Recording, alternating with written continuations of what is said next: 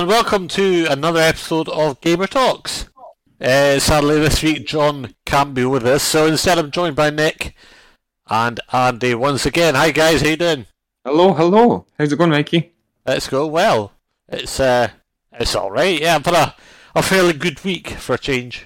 Looking forward to this. Nick, how you doing? Are you trying to say I'm here instead of John then? I thought I was a part of this, man. Hey? Number 3 wingman. Nah, man, hello, it's nice to be here. Nice to see you all again. I'm pretty good. You're more like the sort of the drunk uncle that gets invited to the family things, you know. I like to touch. What can I say? Oh, fuck. Anyway. Yeah, so what's been happening the last couple of weeks, guys? I've not really seen you, so... I've been playing this mini-golf game that's on this free website, Pokey.com, man, and I'm fucking smashing it. Well, that's good. At least you smashed something. Yeah, mate. It's nice to be smashing something, man. Do you know what I mean? Andy, what about you? Fuck. I've been playing. I went back to Metro Exodus and started doing some of the DLC for that. Oh, I think you said this. Yeah. Yeah, the two Colonels and Sam's story. Two Colonels was really cool, except it was a bit more focused on story stuff. There was a lot of cutscenes. DLC, isn't it? Pardon? DLC, isn't it? It is DLC, but they were good DLC. That's the sort of stuff where you're like, okay, I'll pay for that because that's good. Well made and well put together. So it's own sort of set-alone story within the Metro universe. Yeah, it makes it worth paying for, you know. Yeah, and then Sam's story, which one is actually really fleshed out. It's got some story, new characters, a new setting, and it kind of pushes out the Metro Exodus lore a little bit more, which is cool. I moaned about how much I didn't like Exodus that much last time I talked about it, but it's really good. It's just a bit heartbreaking when you compare it to the first two, because I really enjoyed the first two so much more. There's a bit of a gap, but then Metro's an interesting one where they like push the graphical capabilities of a device. Even more recently, they re-released Exodus, but brought out the Exodus Enhanced Edition. It's called, and that's the one that it's like if you've got a good PC and you want to bench test it, if you want to really stress test it and see how well it can go up with like the fancy graphics and whatnot, get Metro Exodus Enhanced Edition. That'll make your PC shit. Yeah. They were all that kind of vibe though, right? They were like, every time there was a new Metro game out, it was like, no, we need to make the graphics. Like, it was one of those games where it was like, oh, can your PC run Metro? Good times. And I've also been playing Hell is Others and a little bit more of Hunt Showdown. I've seen Hi-Fi Rush. I've been playing a lot. I've been playing a lot of video games, yeah. I would say noteworthy is that DLC. And then Hi-Fi Rush. I've strongly encouraged Pookie to play Hi-Fi Rush. Because it is beautiful. Yeah, it's really good. Yeah, I have got it off Game Pass, so I've got it to play. So I'm looking forward to that. Yeah. Really colourful, good characters, funny, good gameplay, good music. It's a game about music, so that's kind of important. And just rhythm-based combat. Really, really cool stuff. People make a lot of noise about it, you know. Saying it's really good, it's a big surprise. Some saying it could be a Game of the Year contender as well. So it's like... It takes me back to watching Saturday morning cartoons when I'm playing that game. Yeah. It's good stuff. It's really good. It's really well put together. Yeah, it's a load of references to different things as well, like anime and movies and stuff like that, and other games. So the actual graphics and animation in it's fantastic. I mean, if you were to show that to me, you know, like 15 years ago, or when I was younger, and say this is a video game and not a movie or a cartoon, I'd just blew my mind. Yeah, no, I quite like that stuff. You said it's based around music, isn't it? Yeah, it opens with the Black Keys' "Lonely Boy," the sort of cutscene. Lonely boy. Oh my! Okay. Lonely boy. Yeah. You may not know I'm a die-hard fucking Black Keys fan. Yeah. I liked them before they were considered as dad rock. Mm-hmm. Yeah, just how old I am now. But yeah, it's a good game, man. Play that game. Hi-Fi Rush. Good fun. Well, you're old enough to be a dad. Yeah, a lot of people recommending it. A nice surprise for Xbox fans as well. And Hell is Others is on Epic Games for free. I think for the next 2 weeks. All right. And that's a good online sort of extraction shooter game, which is fun. And it tells a story, which is pretty good, pretty creepy, and it's free, so go get that too. Yeah, free games. I love free games. I'm a lonely boy. Right, before we move on, I just wanted to... I was going to say what I've been playing, but... I was going to say, what about Pookie? You had your chance, Book, and you fell asleep, but go on, tell us what you've been playing. No, I was literally playing that mini golf right now, and I had 3 holes left to play, and I came top with 20 points. Second, well, tell us what you've been doing anyway. In your face, Katie, whoever you are. In your face. Right. I've been playing a game called Judgment, which is like a detective type game, which is from the same people that brought you Yakuza. Yeah, it's like a spin-off thing, yeah. Yeah. So It looks really good. I'm not mistaken with Lost Judgment. Lost Judgment is the latest one. This one's just called Judgment. Yeah, it's like ones before it or something. Yeah, so I've been playing that, like really enjoying that, like so. I've also played the demo for One Piece Odyssey. Oh yeah, any good? I don't know if you ever watched that anime. No. Have you ever watched the anime? I've always seen it getting people praising it and talking about it, but I've never really got into it. It's one of the ones like Naruto, which is like up there with like fucking 500, 600, 700 episodes or something. So it's a lot. If you do start it, you're in for a long ride. Like, yeah, it is up there with one of the epic ones. It wouldn't that much, that many episodes unless it was that good. But it was it like awesomely gorgeous game, man. Like good fighting sequences. Quite good comedy aspect between the group. But yeah, we enjoyed that. I also played the demo for Marvel Midnight Suns as well. Yeah, I watched your footage of that on YouTube. Yeah, it looks interesting. Oh, was it you watching me? Was it? I wondered if you were watching me. I was a little fly on the wall there. Never said anything. Like. No, I didn't watch your live stream. I watched the video on demand on YouTube. Ah, right. Okay, fair. Well, yeah. So I did enjoy that. Like, it's like a card-based game. So, like, you're picking out cards in order for attacks, defense. Healing, that sort of thing, like like a deck builder thing. Yeah. So it's like XCOM with cards. Oh, okay. So I thought that was quite good. But then you kind of free roam and training, build up your cards, build up your players, and then you've got different Marvel characters coming in for cameos: Spider-Man, Wolverine, all these different people. So it's quite interesting. Very pretty game, gorgeous. Nice playing against the bad guys as well. So.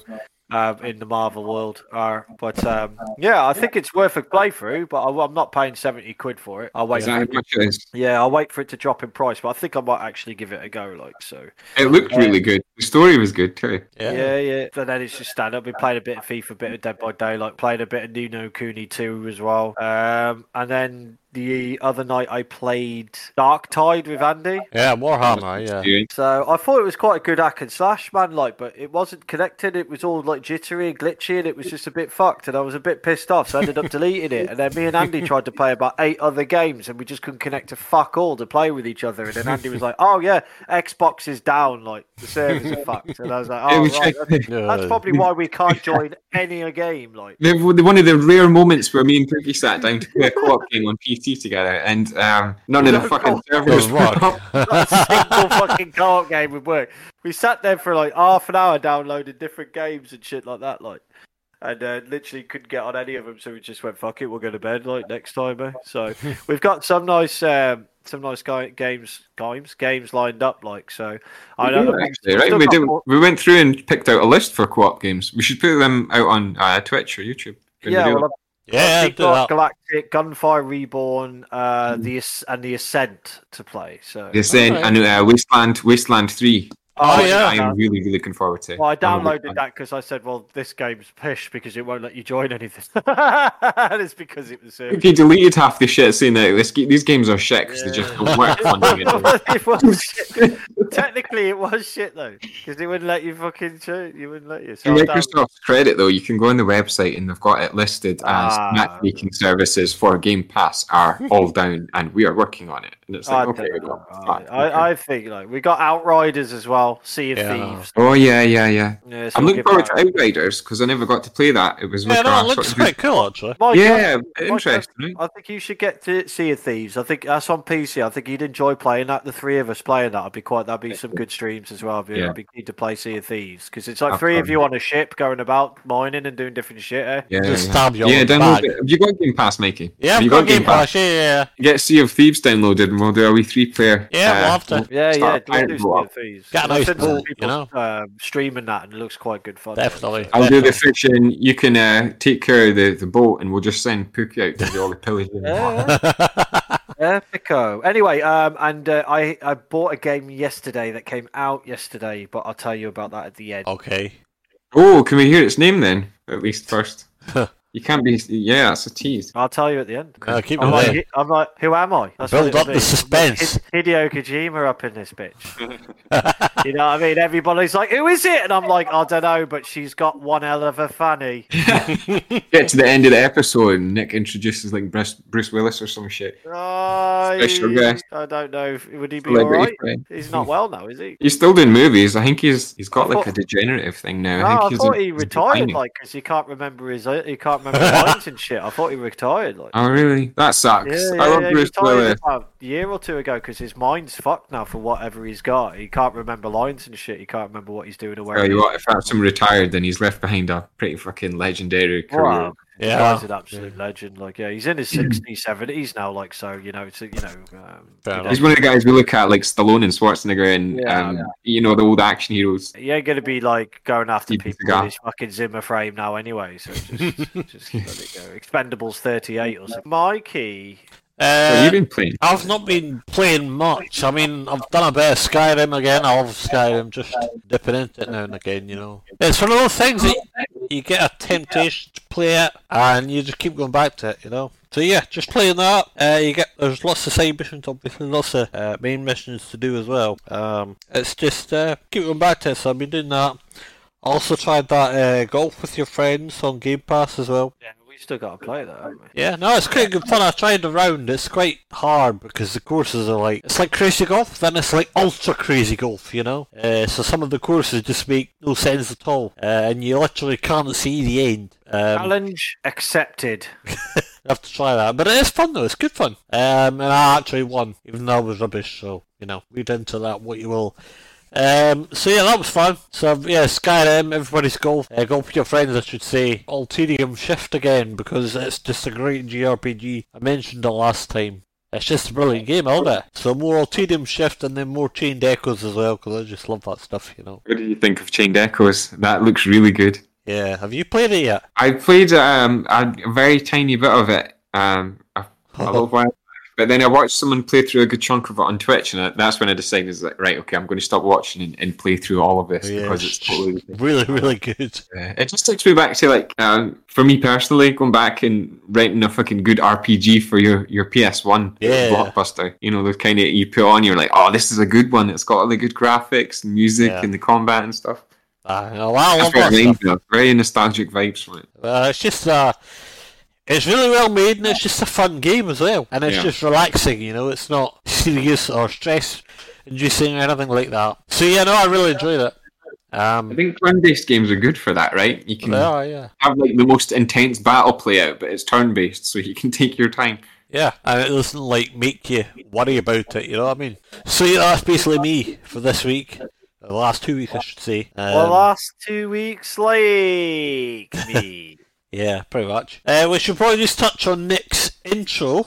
You'll have noticed in the last episode that we put in Nick's acoustic intro. That'll be our intro for the foreseeable future now. So Nick, thank you for doing that. Not a problem. Like, I could do an outro as well on the ukulele. You could do, yeah. I don't know, it's up to you, man. I'm not bothered. Could have like a group vote, you know. You go for it. The more music, the better. Yeah, the more the merrier and all that stuff. But yeah, no, it's Nick's intro in case you're wondering where it came from, so thank you to him for We could doing do. that. I could do an outro about John's nips, Could do. A little song. Maybe a tribute to John or something, I don't know. and I actually play the sounds actually come from me like flicking his nips. Yeah, okay. Well, you could try it and see if it works anyway. But I'm no, just no. thinking of the noise that you make though, when you get those like door stoppers, you know, the Yeah. cats always play with. Got some. Oh, boy! Yeah. I Yeah, actually thought that'd be about cool. making music out of that when I was really high back in the day. To be Yeah, fair, you I could was like so record high it and once- play over it. I think I was so high once back in the day. I literally just lay on the floor twanging that for like fucking good hour. You know what I mean? Yeah, I know they were great fun. Like Beavis and Butthead up in that. Like, this is I the know. coolest thing I've ever seen. Right, can we move on? We can move on. Right, Maybe, maybe. maybe I don't know if I'm. Yeah, right. Well, before we start, I want to ask you about PlayStation VR because there's been a lot said about it this week. Just what's Okay. your opinion on VR as a thing? I think it's cool, but it doesn't work very well as a gaming device. I think it would work better for technical showcase, virtual architecture, visualization. I 3D modeling and learning experiences. So much can be done with VR. Yeah. I don't think it's good for gaming. I've got absolutely zero interest in VR until it's literally like that Red Dwarf episode. Yeah. Where it just uses your mind, really. Yeah, this is life or something. That's the only time I'll ever do it. Apart from that, I'm not interested. Like, Yeah, it's too restricted in what you can do gameplay mechanic wise. While you've got this sort of technical marvel kind of attracts you towards it, you're always going to end up being a little bit disappointed. Exactly. I'm like at a epic sporting event like the World Cup, and I'm eating like a hot dog made by Gordon Ramsay, and I'm being sucked off by Lucy Liu, and it's just sort of like, do you know what I mean? That's just sort of like smoking a Cuban cigar, having a chat with Gandhi. That's the sort of thing I'd be having. They'd be looking forward to. Problem type shit. Yeah. But I mean, there are some games on it where I'm like, oh, I would love a shot of that on VR. The Resident Evil 4 was made into VR, and I was like, I would love that. I would really enjoy just playing that through on VR. I would like to play. There's a few other ones as well. Like they did the Doom VR, they did the Fallout 4 VR. I can't remember, but yeah. There's ones where it's like I would like to play them. I'm not investing that sort of money and time into something that's probably going to be janky. Though, you know what I mean? I mean, that's a lot of money as well. I am janky, but not as janky as VR games. And that's saying something. Yeah. But yeah, what do you think, Mikey? I don't know. I mean, I still think it's a bit of a fad. You know, I mean, like you see, it works for things, but in terms of gaming, it's not really. Especially in the age of consoles now, where your PlayStation, your Xbox, your PC is kind of like a home hub. You know, you can watch TV on it, you can play games, you can browse the internet on it. On VR, you can't do that. Well, you can kinda, but it's unorthodox. You know, it's like you could load yourself into a cinema house and watch a movie on a giant screen in front of you, but you're watching on a VR screen in front of you. You know what I mean? What's the point, though? You know? Yeah, you've not got the fidelity and all that. But it's too much of a. It's more of a toy than anything else. Yeah, I mean, there's too many questions as well. It's still quite a lot of money as well, alongside your console. You know, I've had a good shot on VR a few times, although I've not bought one. I've tried a few of the different models, the Oculus, what was Valve's version of it as well. It was I forget the name of it. They launched their own one. Yeah. Vive. Yeah. I can't remember. Oculus and then HTC thing, yeah. Yeah, and then I tried the Oculus Quest that one of my nephews got, and that was like the newest all singing, all dancing one with no wires or cables or anything like that. And it's like, this is a lot of fun, but it's not quite there, you know. Yeah, I would rather sit down and play a game on the computer or console PS4 game, yeah. or something, because it's But one of the ones I did, the moments that I enjoyed it the most was playing a VR driving simulator game. One of my buddies had he'd set up the driving chair, the gears, the pedals, and the wheel. And then you put the VR headset on as well. And you're like, okay, now this is cool. This is really cool. Yeah, I think that's the kind of thing that it's for, though, you know what I mean? Oh, great, yeah. You can go drunk driving on Formula 1. Fucking right. That's what I love about like all the people that spend like $5,000 on their rigs and stuff like that. And there's that one guy out on YouTube who just made his out of like pots and pans and carpet. And it's fucking like a few wires attached to fucking pots and pans, and it works just as well. Just as well. He's beating people with this fucking £50 thing, man. Like, love that shit, cyberpunk shit. Yeah, exactly. There was another one that I wanted to try. The Walking Dead VR. Oh yeah. And there was one that I did try. It was called Arizona Sunshine, which was a zombies type game. Yeah. All right. Okay. And that was cool because you had to pull your magazines out your pocket and load it into the gun and load your gun up. And while there's zombies coming in on you and stuff, that was cool. But you had zombies coming on you. Yeah, it was a hell of a time, bro. Jesus Christ. So yeah, I mean, I would say VR it's fun and it's cool and it's impressive. But in the long run, it doesn't serve well as to play the kind of games that we're used to playing. Yeah, they haven't kind of figured out a game that's the best to play on it yet. No, it's not really an optimal gaming device, you know. Yeah, everyone reckons Half-Life Alyx is the best VR game that you'll play so far. It looked like it, but I can't say for sure. I've never played it. So. Well, the guys who make Half-Life, they only make a Half-Life game if it's only going to cover new ground, apparently. Everybody loves Half-Life. Man. Yeah, so Just make another Half-Life. I don't even give a shit if you just stood in a room, man, just chilling. That would be me for 300 hours. Just a new Half-Life game, man. Like, it's not fucking difficult, is it? Just start making one. The closest we'll get is Half-Life Alyx, and apparently it's the best VR game. Yeah, no, and it's made by the guys who made the VR system, the Steam. Valve at the time it was huge, wasn't it, Alex?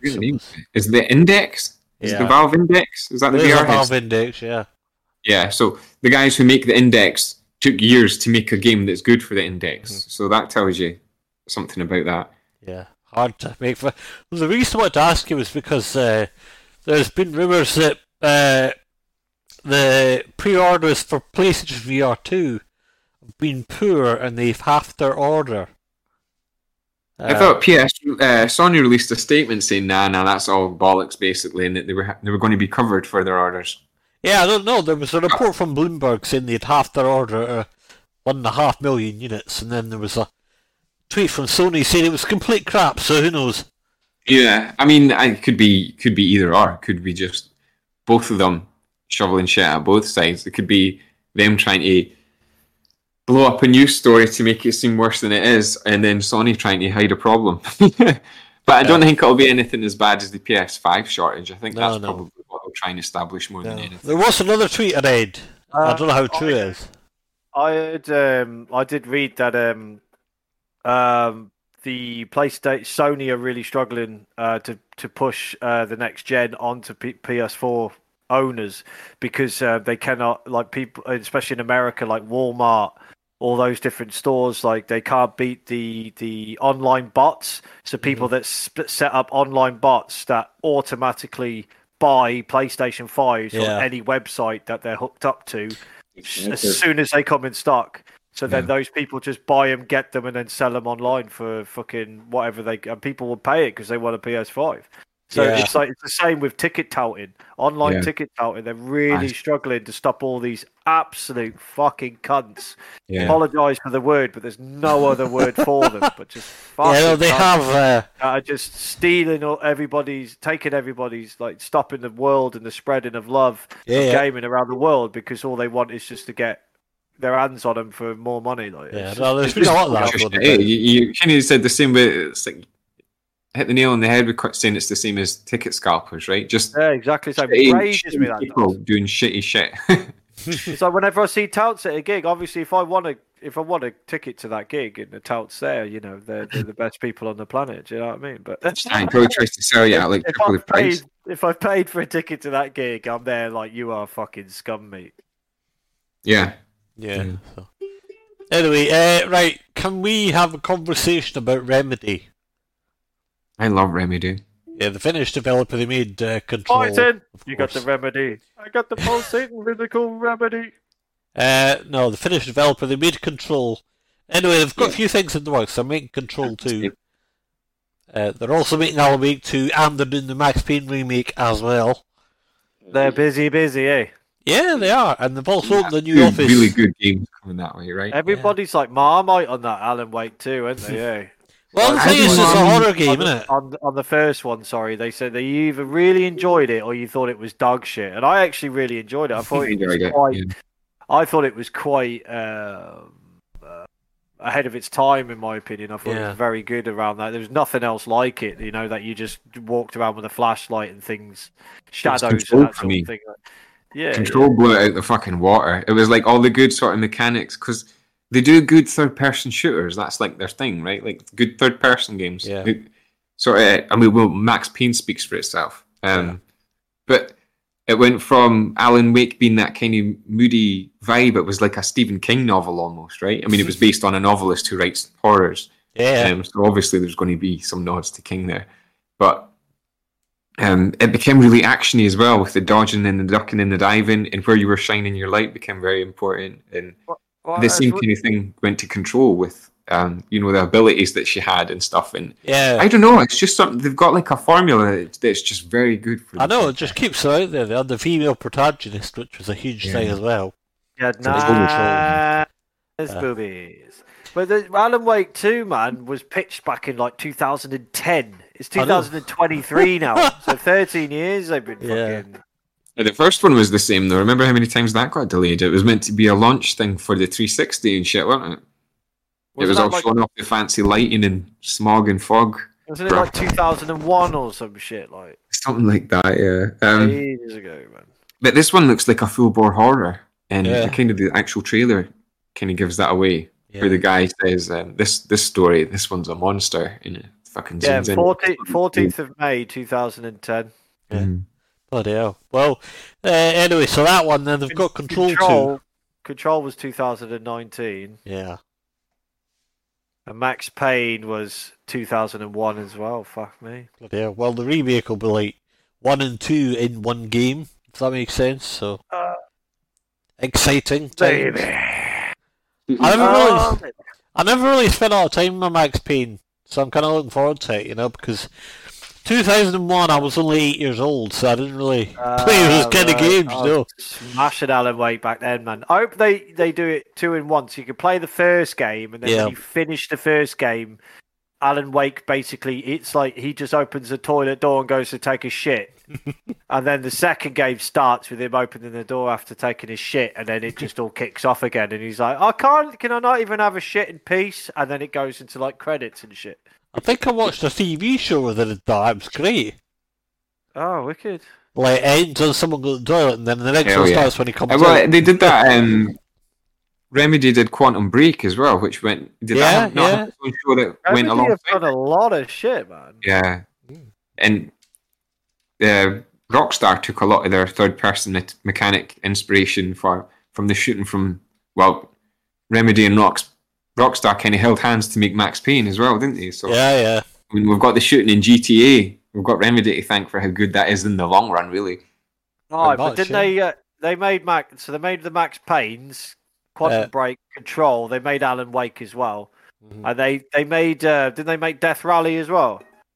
I don't know. Did you ever play Death Rally? No, but I know roughly what it is. Death Rally was out in 1996. Whoa. It was like a PC game, and it looked like Carmageddon, and it was like Duke Nukem in a car. That's what it was like. It was fucking mental. Oh, yeah. That just gives me flashbacks as well, like Carmageddon type shit. Yeah, well, they remade it in 2011, which I thought was quite good fun. If you've not played it, I'll give it a go because it's quite a funny game. So. I like those games. I played one on the PlayStation 2 back in the day. Was it Demolition Derby or something? It was called. Can't remember, something like that. Oh, it says that Remedy are making a game called Condor as well, and something called Vanguard. So, all right. Max Payne 2 remake as well. Alan Wake 2 and Control 2. Holy schmosha rollies. They're making the Max Paynes with Rockstar Games. Yeah, fair enough. So interesting. They're going to publish it. We had. Did you watch the Xbox Developer Direct thing, Andy? I didn't know. No, well, they mentioned a few things. So Minecraft Legends, obviously, was on it. We saw more of that. So it's got a release date now. It's out on the 18th of April. And yeah, it looks excellent. It's like Minecraft with an actual story mode to it, So basically, there's Nether gates, Obsidian gates rather, opening up. There's creatures and monsters spilling out, and you have to kill them and save the world. In Minecraft, which looks really cool actually. It's not the most original story, but I do kind of like the idea behind it. So I'll be playing that. It'll be on Game Pass Day 1, but it's also going to be on PlayStation, Switch, and PC as well. It's just never been part of the Minecraft world, so bit out of my my. A lot of that. They also showed off a lot more of Redfall, which is a big one that's come from Arcane Studios, of course. Vampires and shit in it. Yeah, it is. It's like an MMO vampire shooter. It's coming out on the 2nd of May now. It's Arcane's biggest game yet in terms of, the map, but also what's in the map, detail and... I don't think it's out in May. It got pushed back, I'm pretty sure. Nothing, that's what they said. I'll have a look now, but... Wasn't it made on Unreal Engine 5? It is one of the first games on Unreal Engine 5, I think. Maybe. But it does look really good, I must say.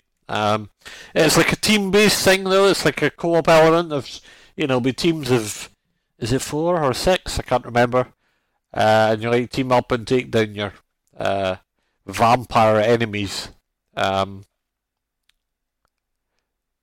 Although apparently it's going to require a persistent internet connection, which is a bit of a drawback. What's that for? For Redfall. You've got to have persistent internet connection even if you're playing a single player mode. Yeah, I wasn't so sure if I was so keen on the looks of that game. Yeah, I don't know if it's my type of thing. Like, isn't it published by Bethesda? It's it's Arcane Studios who made it. I think Bethesda published it. Yeah. Yeah, they're the devs. Yeah, it was published by Bethesda. Did you hear about Microsoft paying $7.5 billion to buy Bethesda? Yes, I know they did. There's a lot of money at the time. They've got no fucking money and they got no games coming out. Elder Scrolls and Starfield in the pipeline, though. No? Yeah, but they're all being pushed back, man, because they don't have the money for the publishing right now. Do you know? Yeah. They got no fucking money for publishing. To be fair, though, everyone... smash hits those games, $7.5 billion, not million, $1 billion, man. It is a bit crazy, isn't it? But the Fallout, the Elder Scrolls, and the Doom series, man. Yeah, it's like it's good, but it's a lot of money, though, isn't it? Well, they bought ZeniMax technically, but they own Bethesda and Softworks and whatever. But yeah, it's a lot of money for like more than I would have thought, But who knows? Is it what you call it? Like Todd Howard. No, I was just gonna say Square Enix's sales are down. Did you read that? Oh yeah, I've seen that. Yeah. All their big 2022 releases and all their sales are down. Not really a surprise, to be fair. They sold half their studios anyway. Yeah, well, they need to release Final Fantasy 16 to make some fucking money back, don't they? Eh? Yeah. Well, that's their big go-to, though, isn't it? Final Fantasy. That's their kind of baby, Well, they had Stranger of Paradise, and that triangle strategy, which fell below expectations. Crisis Core only came out in December, and only a very small batch amount of people are going to buy that, to be honest. Yeah. People who really give a shit about Final Fantasy VII are going to buy that game. No, fair enough. that Forspoken was fucking...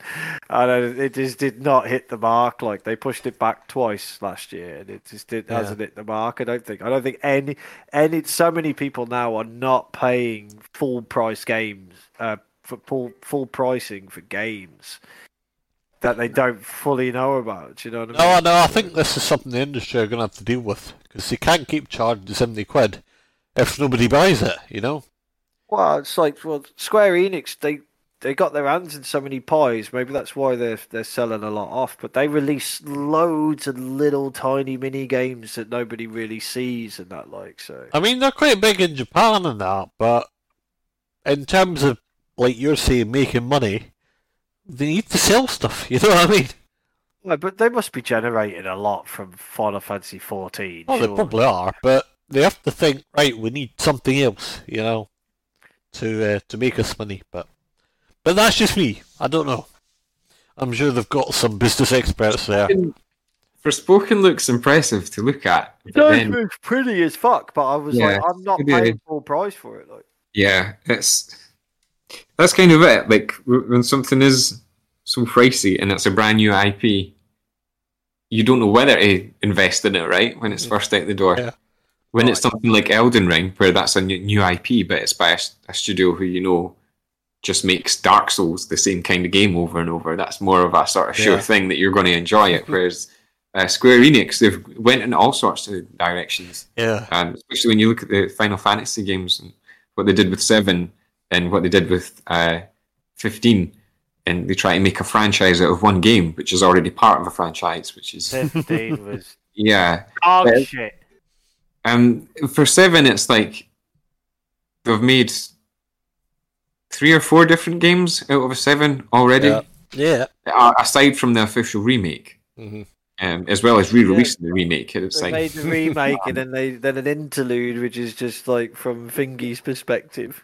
So when they bring out something new, it's like, and it looks interesting. It's like, users are so good at making things that look interesting, but then when you play it, there's not much under the surface. There's not much depth there, and it's just the same kind of rinse and repeat. Another one out the door. And they're all full price because it's got Square Enix on the front cover. Yeah. Well, this is the problem with like brands now, isn't it? Yeah, and it's a shame because you look at, like, I think you can see that there's a bit of Forspoken that was like a really kind of a labour of love, and a lot of people who were making it were obviously interested and enjoyed making that. Yeah. But it's just not kind of hitting the mark. People are so much more critical about it, I think because, you know, being a big studio like Square Enix, who can just throw that out the door no problem, it feels like they can do that too much. I've kind of lost. I went on a tangent of what's my actual point to that one. So there's that.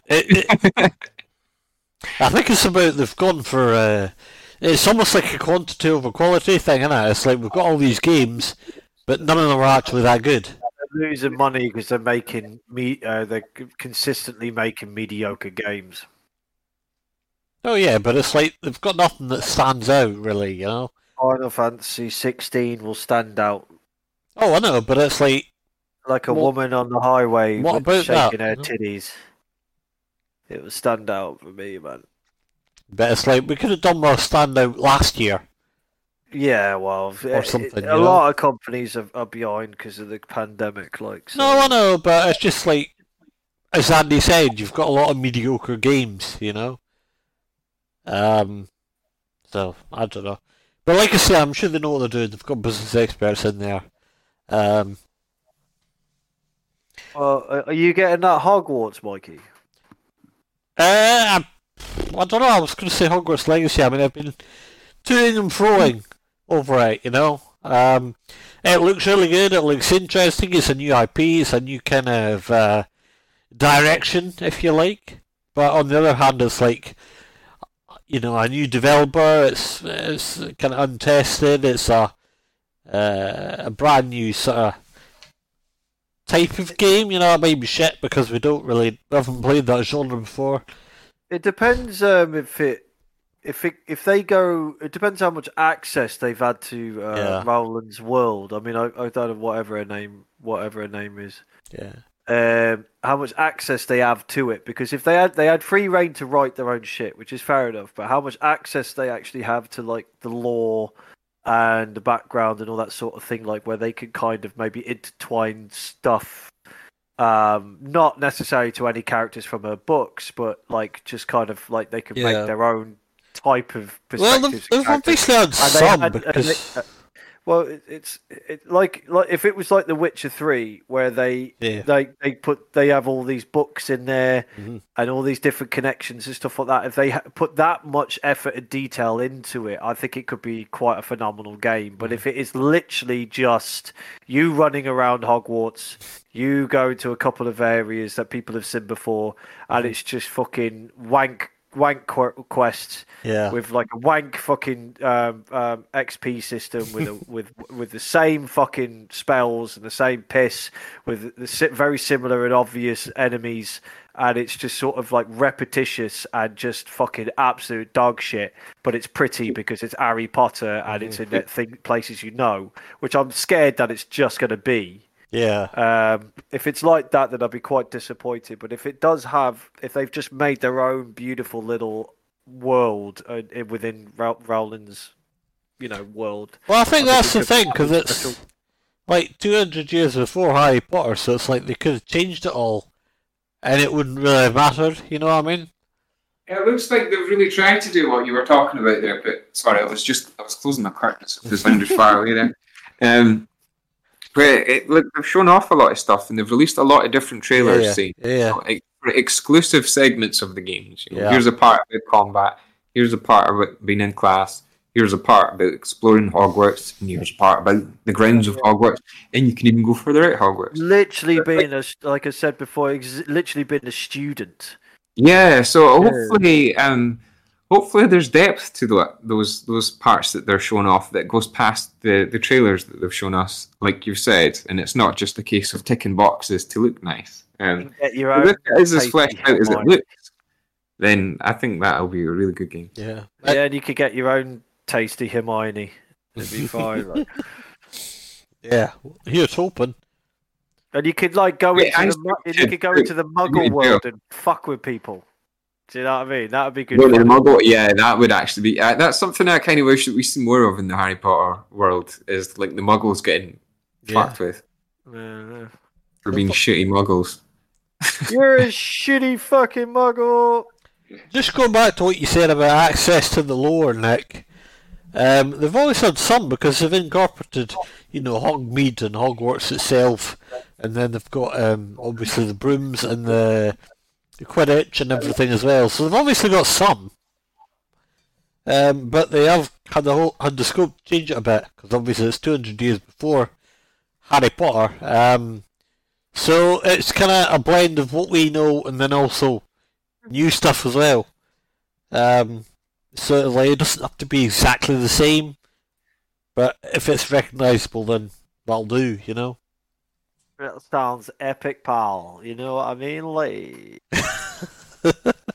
It's certainly something to look forward to. We're all excited for I will be waiting for Hogwarts Legacy just to see what it is. It's out on Not the 10th of fun. February now, so just a few days to go. when it releases, and I'll give it a month or two, and like see what the reviews and that are like, and if it is really good, then I'll probably think about it. Yeah, fair enough. Just before we end part 1, I think we should touch on Octopath Traveler 2. It's out on the 24th of February as well, so by the time we're next year, it'll be almost out. I quite enjoyed the first one. Andy, you quite enjoyed the first Octopath Traveler game, didn't you? I really enjoyed it, but I didn't finish it actually. Now that I'm thinking about it, No, I never finished it either. it rocked the look, the sort of pixel art sprites moving around a really nice 3D plane, but everything was still in Yeah, pixel art style. it's almost like a JRPG, but it's not a JRPG, No, you're right. It's like 100% JRPG. Well, I Like in its suppose sort it of is. purest form there. It was like a hark back to your old games that you played on the SNES, but given this sort of beautiful reupholstery into a 3D plane with the graphics and whatnot. I think it could have been done back then. You never played the real. You never got the real ending where it like ties everything together. Then No, I didn't actually. you gotta go back and do the ending, bro. It's like a secret ending and shit. Did you finish it? Yeah, I fucking guess you did, finished it. yeah, I for fucking that, love that game, man. The second one it's been on my list for quite a while now. It's, There's another one you might like then called, is it Live Alive? Live Alive? However the fuck you say it? We've Oh spoken yeah, about it's that the before. Switch remake thing. Yeah, It's like Octopath Traveler, but with all the different stories happening through different periods in time, Yeah. rather than all at the same time and they all meet up. It's all a different story that interweaves throughout yeah. centuries. It looks really cool. Well, Octopath Traveler 2 has 8 new travelers. Is it? Oh, wow, They that's need to. nice, huh? It'd be fucking boring if it was the same 8 travelers. It's like they've all got different backgrounds as stories as well. So there's Yeah. a warrior, dancer, a merchant, a scholar, a thief, a cleric, a hunter, and I quite like that kind of apothecary. idea. Yeah. How do you say that? How do you say that word? Apothecary. An apothecary, I It's think. It's a fascinating world with a day and night cycle. Yeah, good. It's a completely standalone game. Mhm. Characters have multiple path actions, and the break and boost battle system is back as well. Yep. Latent power adds the latent power adds a new layer to the combat, which looks quite interesting. And the characters interact more and share more additional stories about each other and with each other and stuff like that. And the HD 2D art style has evolved as well, so it just looks Yeah. way more pretty than the first one. Like, I so watched the video just I'm before we looking came forward on to it. air. It looks excellent. So Yeah, I'm looking forward to it. Like, yeah, 24th of February for that one. It's another Square Enix one. yeah. But they've done it in alongside Acquire Corporation. You heard of them? No. No, I've not either. I don't know. Yeah. That's what I did. I saw it, and then I'm like, who the hell are they? I never actually looked it up. I should have looked it up anyway. But Acquire Corporation. Acquire, They've yeah. done, yeah, they did a lot of basically like Way of the Samurai. They made on the PS2 and that. Oh, right, like old art style, yeah. Yeah. So they're Japanese based company, okay. and they made I can't remember but they made Way of the Samurai anyway. They made fucking Tenchu games, I think. All right, yeah, okay. They made Tenchu games.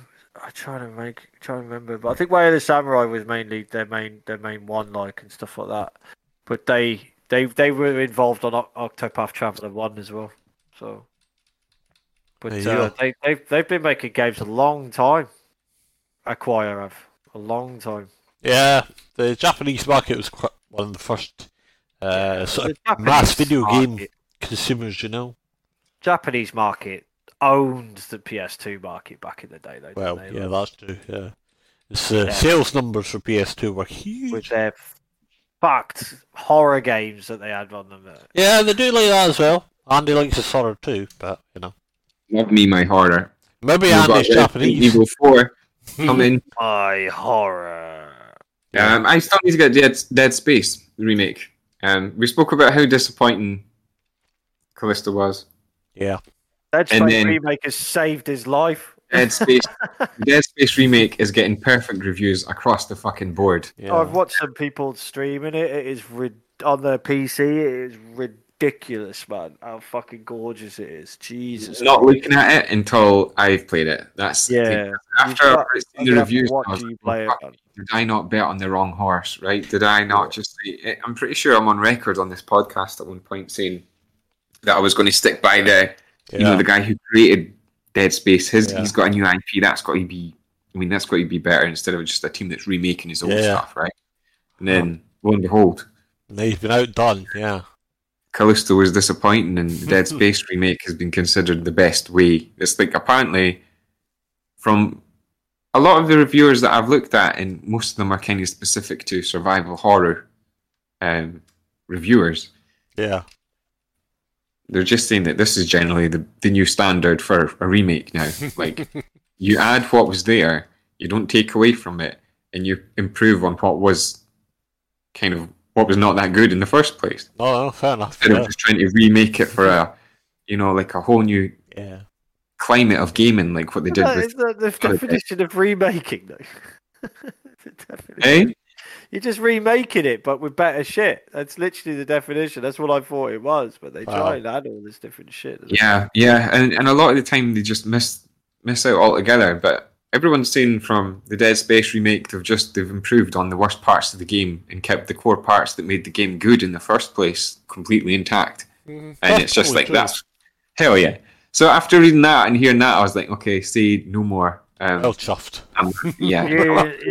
You know what I miss, man? I miss Buster. That's what I miss, Buster. I know. I miss you, Johnny. Yeah, we all miss John. He'll be back next time, hopefully. And he'll, dare I say it, come up with another game to talk about for the next 10 months. He's been talking about The Last of Us for the last 10 months. He's just going to be talking about The Last of Us the next time he's on. I know. Actually, I've not caught up with him yet. But The Last of Us show has been really good. Yeah, I think it was episode 3 that aired just at the start of the week. Yeah, you watch that at night time. You're going to bed greeting afterwards, right? I'm going to watch it. At night, and I'm going to blast it like. Yeah, fair enough. There's a few reviewers about that as well, complaining about some of the actors as well. But I think everything about it is good. There's nothing that's really thought I've looked at and thought this is I don't like that or I don't like this. Or that's not like what it was in the game. It's like obviously they're going to have to change some parts, and the parts that they've changed, you'll see, especially when you get to episode 3. Holy fuck! And they've done good with it. So I'm really enjoying it so far. Yeah, lots of high praise for it. You know. Yeah. There will be a game that I will not be stopped talking about, and it will just be all the way up until release date. And I keep typing DS2 into Google, and it keeps coming up with Dark Souls 2, but it will take over. But obviously, we had the poster go up about Who Am I? Oh yeah. For a Hideo Kojima game. So it's now been released that Miss Elle Fanning is going to be in it now. So That's kind of exciting. Yeah. I fell behind on the Hideo Kojima Brain Structure podcast on Spotify because he had a couple of episodes that were on video. And obviously, I can't listen to those while I'm driving about in a van because, you can listen to him, obviously, but because it's subtitles with Hideo Kojima, you can't read what he's saying. So obviously, I had to wait. So I watched a couple of them because he's been over in Los Angeles from Japan. So with Jeff Keighley, the guy who does the Game Awards and stuff. So, but I finally got all caught up, and he's got a few decent people coming in. To Death Stranding 2. He actually writes characters based on actors and actresses that he wants to play the role, and then he then goes and asks them if they want to be in the role. And if they say no, then he's fucked because he has to go back and rewrite the character. Oh, okay. It's basically everybody trying to figure out who it was, but people figured it out quite quickly because Hideo's fan base is just ridiculous, and people would just put in Elle Fanning's picture over the top of the poster and everything. Yeah. So apparently she's never been in the gaming industry before. She's never played games as a kid. She comes from a sporting family. Yeah. So this is all brand new for her. She's done a bit of kind of voice acting on a few things, but nothing in the realm of being body scanned and what you call it, like projection and all that sort of thing. Yeah, so it's all going to be brand new to her. Motion capture, and it's sort of like the what she did not realize is like the commitment as well, because you're committed to, if you're going for a game, especially on this level, you're committed for 5 years. Yeah, easily. And she'll be working around that, like so. But so Elle Fanning is literally going to be in it. Like, they have been experimenting with live action lighting techniques as well. All right, okay.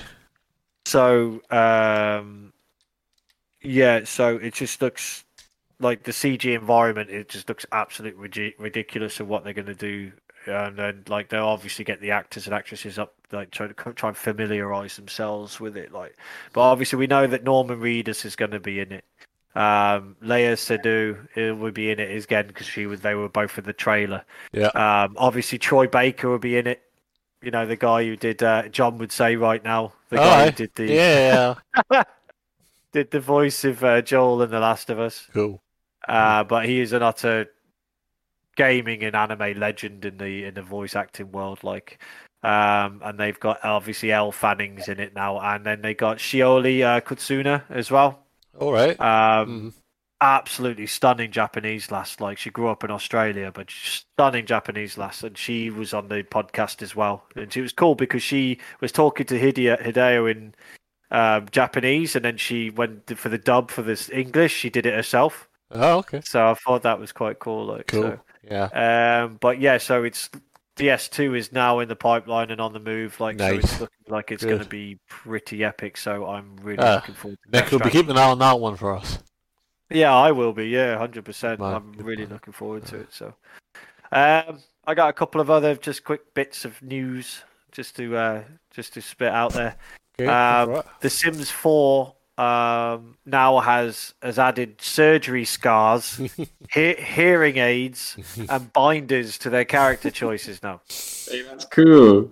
So it's just getting very deep now, like literally like below the skin and everything. Right? Because the whole idea is that you're meant to recreate yourself, and a lot of people who might have a surgery scar or scars and shit like on their face, like myself, they think, I can't actually really recreate myself down to a T in this game. I'm going to spend hours looking at a little virtual version of myself. So the more personality you can inject and representation there, right?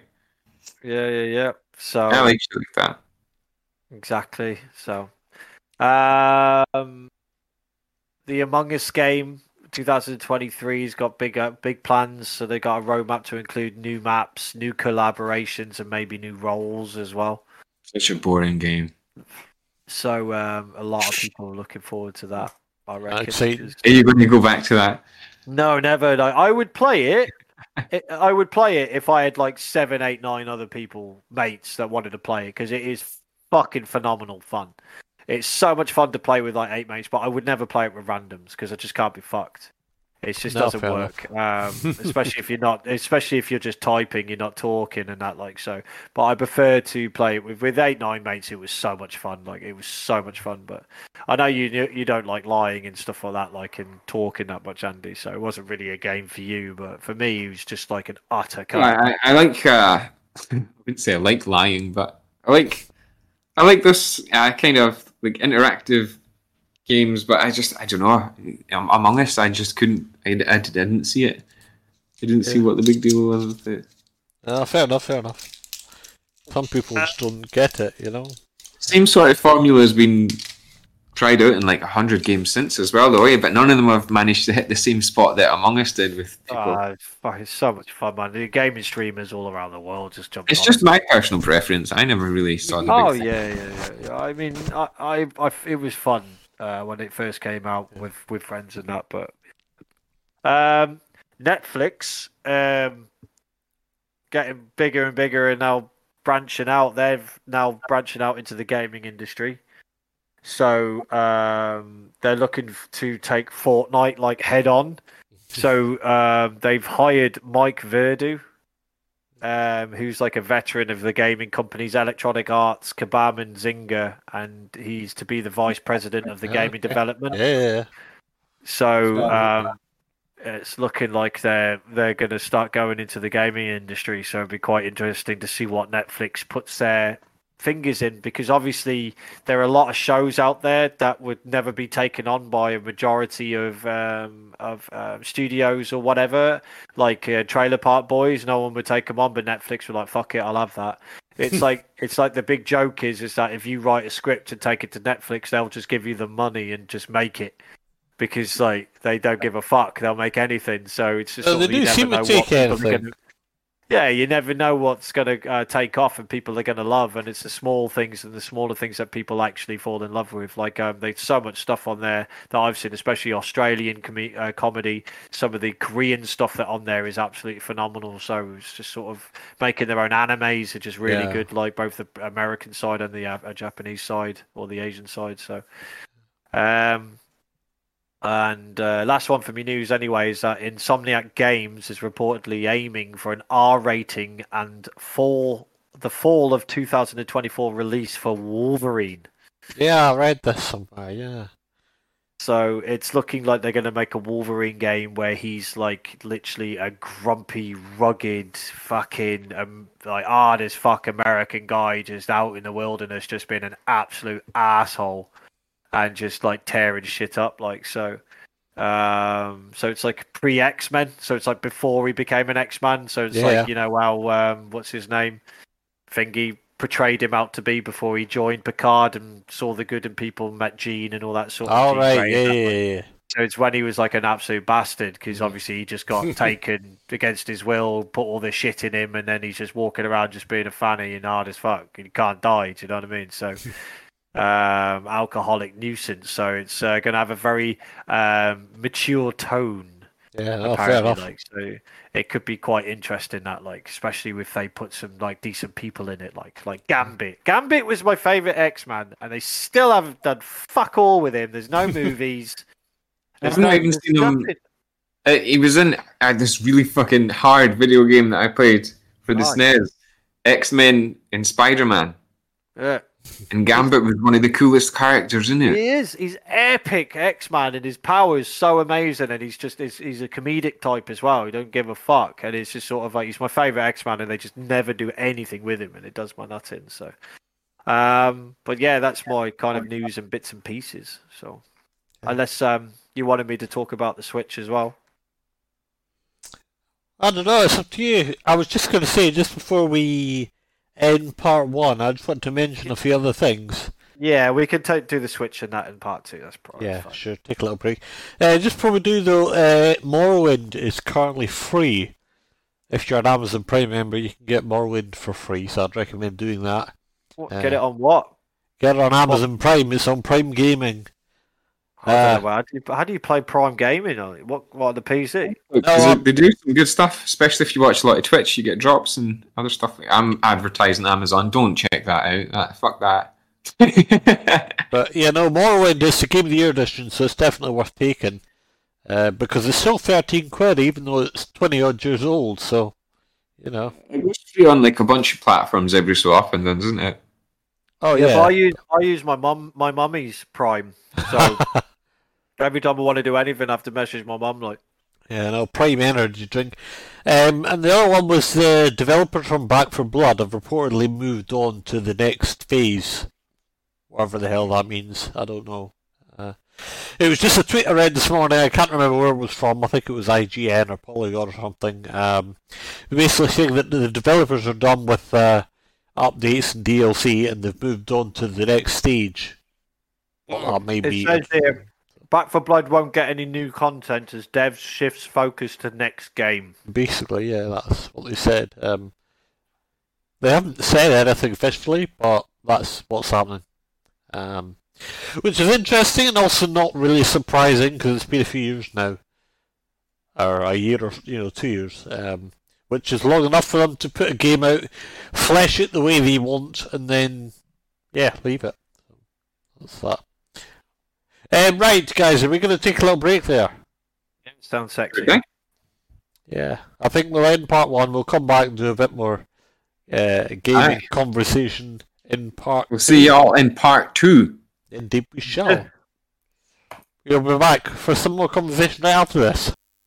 Right, there we are, ladies and gentlemen, the interval. Hello again. I'm here for another riddling session. I'll start by answering the last one I gave you. The riddle, of course, was there's a man on one side of the river, a dog on the other. The dog crosses the river without getting wet. How does he do it? Well, the answer is that the river was frozen. The dog crossed the ice without getting wet. So well done with those of you who got it right, because there's those of you who didn't. Best of luck for next time. I'll give you this week's one, and I'll leave you to think about that one. Strip the skin under my skin, and my flesh you'll reveal. It tastes sweet and tart. Now throw out the peel. What am I? A wordy one, that one, so I'll leave you till I think, and in the meantime, here's part 2 of the show. Thunderbirds are go. Welcome back to part 2 of the show, and thank you, Nick, for the Thunderbirds of Go thing. That was pretty cool. Yeah, nice opening. Live. It's nice where I left off. Childhood. Right, we're going to head straight to Nick. Nick's going to do a switch section. Nick, over to you. Stand by for action. 5. That's forever imprinted on my brain now. Right, so we got switch. Yeah. So obviously we have the N64 update with the 2.90. Oh yeah. Which went live not too long ago. So GoldenEye 007 has been added. No modern controls like the Xbox version, and it's got QWatch music on it as well, which have the gongs and the static and stuff like that. Like so. Oh. So it's a bit ahead of time. It's got like online play and stuff like that. Like so, that GoldenEye 007 is apparently what everybody's looking to play at the moment. Like it seems to be the main aspect around Switch at the moment. Splatoon 3 as a its next Splatfest is on the way. So depending on which team that you might want to pick, like so, it'd be quite interesting. It's Turf War battles, which would be between the 11th and the 13th of February. So it's like got white chocolate and team milk chocolate. So it's whether you're interested in playing that, like, and it could be like some pretty good fun because Splatoon 3 is massive. Does look fun, yeah. I think Bayonetta is still having issues with its paying like its staff or something like. They're still going on about it, like, so I don't fully understand what's happening there, like, but it just seems to be a bit mental. Like, it's like it all started with that woman saying that she never got paid, but she did get paid. So. Yeah. The Zelda Tears of the Kingdom trailers are hiding the hieroglyphic hints. So I don't know if Andy can elaborate on that. Like, What was that? Sorry, Zelda. yeah, they're hiding the hieroglyphic hints during their trailers.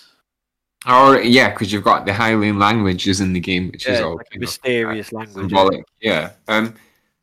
I don't know. That might be people reaching, but that also sounds exactly like something that would be there, right? So I think whatever's there, it'll be a teaser at most. They'll be keeping their cards close to their chest with this new Zelda. Yeah. Unless there's a massive leak, I don't think we'll find out really anything until they want us to. No, that seems the way they're doing. They're not really sharing anything at the minute at all because they don't want us to know anything. So, like you say, they'll probably just keep it that way until they're ready to take the dust cover off, you know. Yeah. Well, Fire Emblem has knocked Pokemon off the top spot. Pokemon's been up there for a little bit now, but Ghost Emblem, Fire Emblem has knocked it off the top spot. Apparently, it's absolute epic game. Like, so it's best Mr. game Pokemon out. will not like that one bit. I bet they won't like. So, if you're looking for a Switch or game to play on the Switch, I highly recommend the Fire Emblem game. Like, there is a Ghibli inspired game coming out on the Switch. Basically, it's only just started. It got fully funded in its first 2 hours on Kickstarter. Cool. I think I've seen this. What one is it? Yeah, Mika and the Witch's Mountain. Oh yeah, I mentioned this other week. Yeah, it gives you like Kiki's Delivery Service vibes. So I don't know if anybody has seen any Studio Ghibli movies here. I don't know if you've seen them. I don't know if you've seen Kiki's. I've seen a few of them. Yeah. It's basically a witch who delivers stuff on the back of her broom and that, like. So basically, it's like a bit of Ghibli magic built into the DNA of this game. Like, so it's like a Wind Waker like art style form. It looks really cute and gorgeous, and you're just kind of flying around delivering stuff. And there's like it'd probably be obstacles and monsters and weather and that sort of thing on the way. But it's like got like a 4-hour solo campaign. But no multiplayer, but it's just going to be like a nice little gorgeous little first game. Yeah, just like a relaxed indie thing, you know. Yeah. So it looks like quite a beautiful game to which looks quite good. Like there's a game called The Grim Reaper, or you play the Grim Reaper in a game called Have a Nice Death, which looks really good. That looks like so much fun. I think Andy would have fun with that. Like it's like a Hades type game. But it's by Supergiants, so that looks really good. Like so, I reckon you should. You play as Death himself, and he's like the founder and the CEO of Death Incorporated. So your afterlife, and it largely consists of processing paperwork and trying to keep your XX in line. And then he like realizes how shit it is and how everybody else has gone off the rails. In his absence, he takes matters into his own hands. And he's basically an adventure of him going through the departments of Death Inc. to remind his subordinates who's boss. Yeah, no, that sounds like my street for sure. Yeah, I think it'd be quite comical as well. Like, so I thought that could be quite good. But yeah, so not really much else that I can see on the Switch now. To be perfectly honest, like I think like they've got like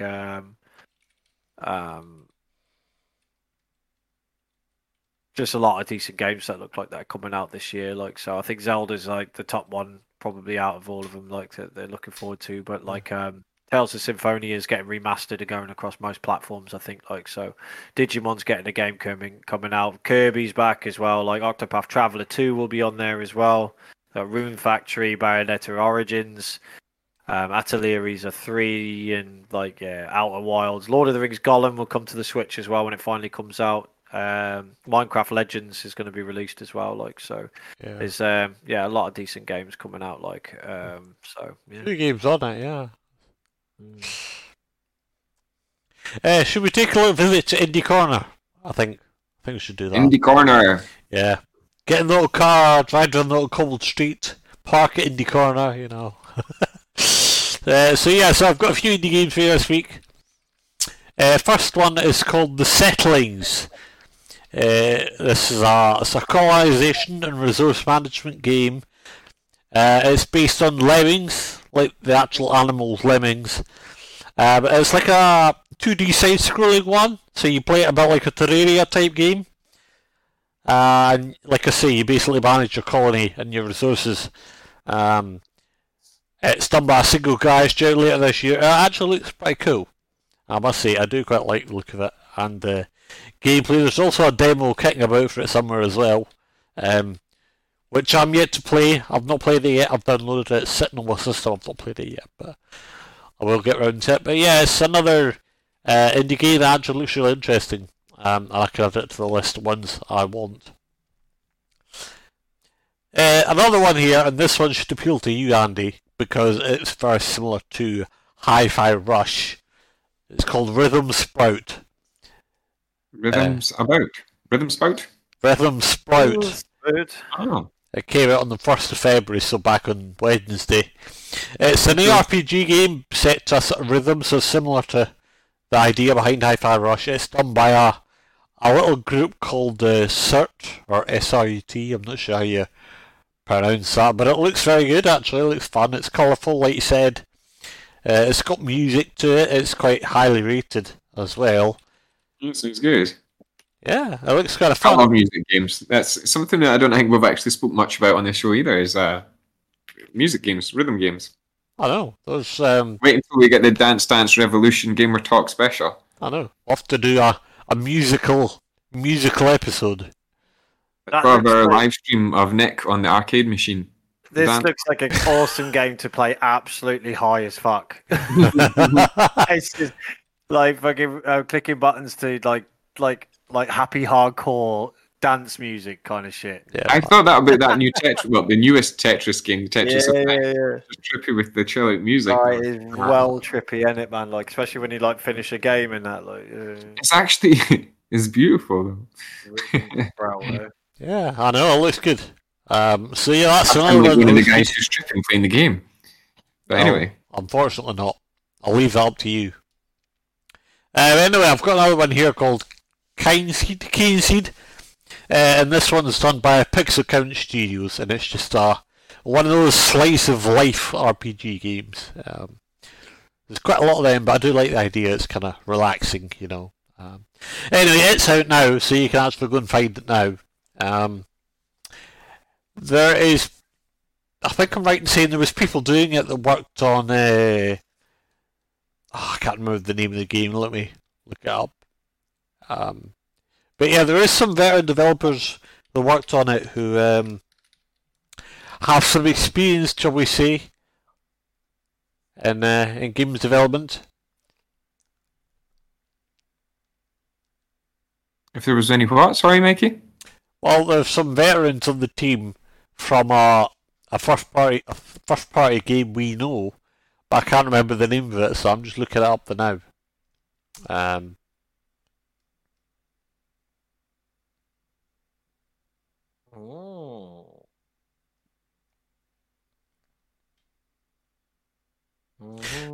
There you go. So it's a Pixel Count Studios, an independent game studio founded by former Lionheart and Fable developers, which is quite interesting. It means they know what they're doing. That's good news. And the game does look quite good as well. It's like that pixel art, which I like as well. As you were saying, it gives you a sort of flashback to games of the past, you know. Flashback, that was a good game. Well, maybe not flashback, but you know what I mean. So looking for that.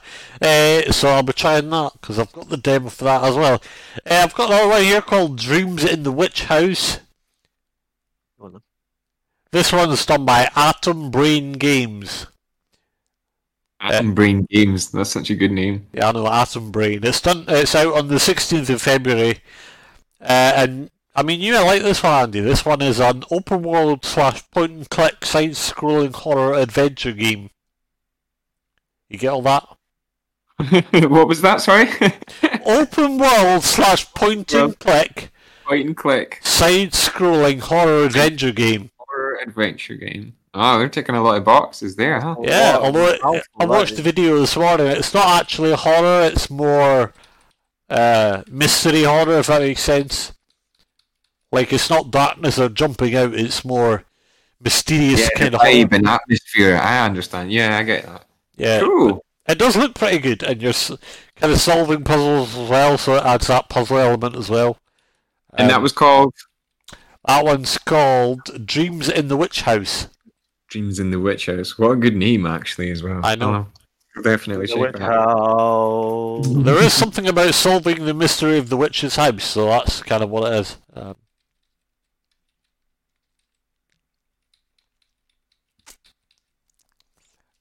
So yeah, that one looks really good.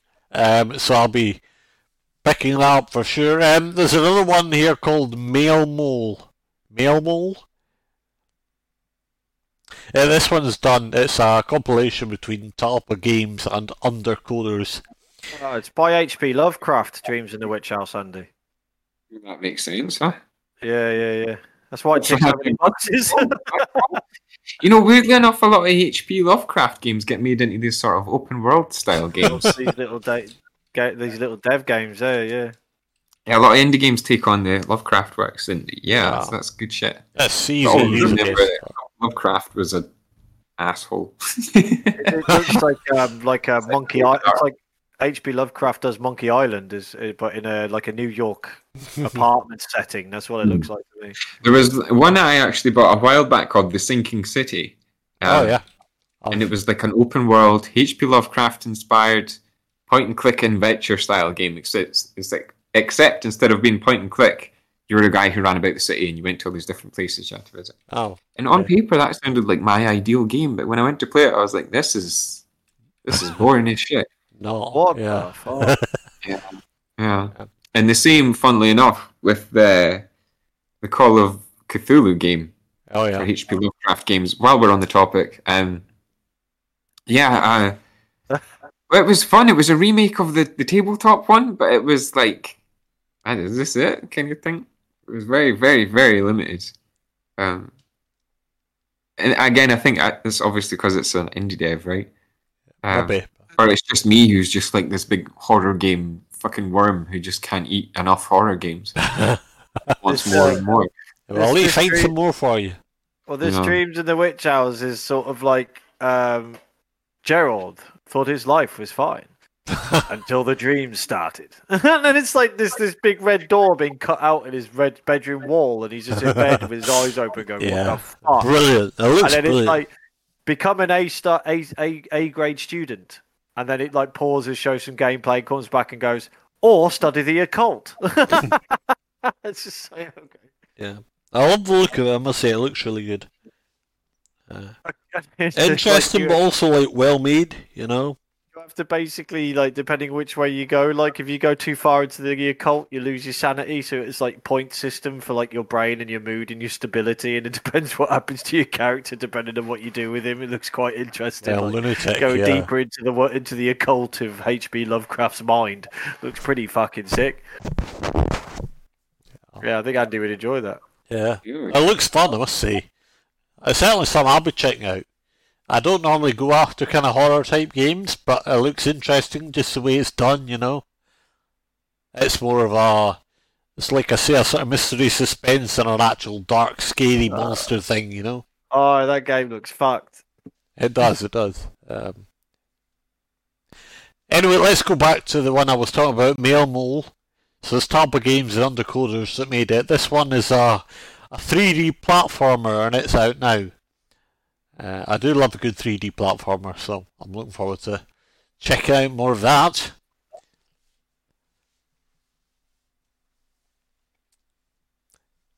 There's another one that's out now. That's by, is it Horrorberg Productions? Horrorberg, I don't know. It's like HORBERG, but it's like a Swedish one, so I'm not sure how it's pronounced. Anyway, it's a 2D platformer called Onion Assault. I don't think it's to do with onions, but I could be wrong. But yeah, no, I like these stuff like that in fantasy novels, huh?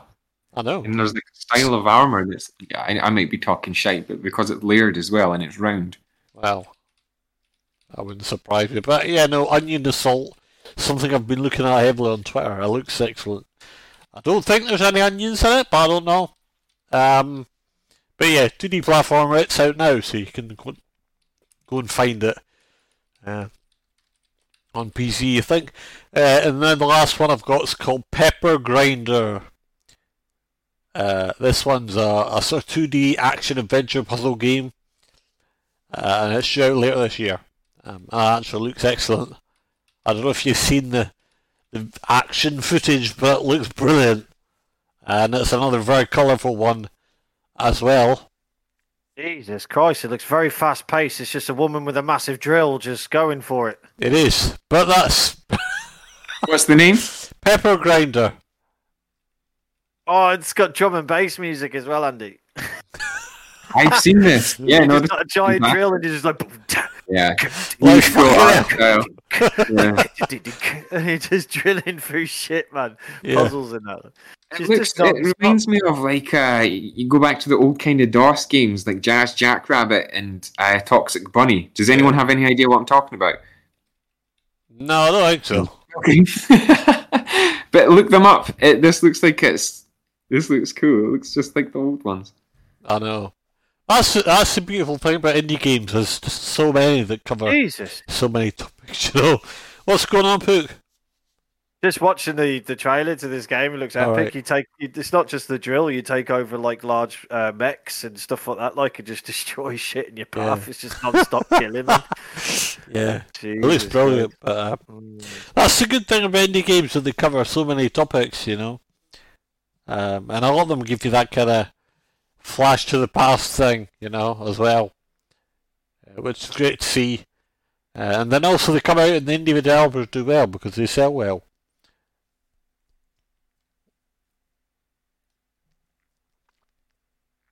There was actually another one I played on GOG last week. It's called what's it called again? I can't remember. Bear with me a second.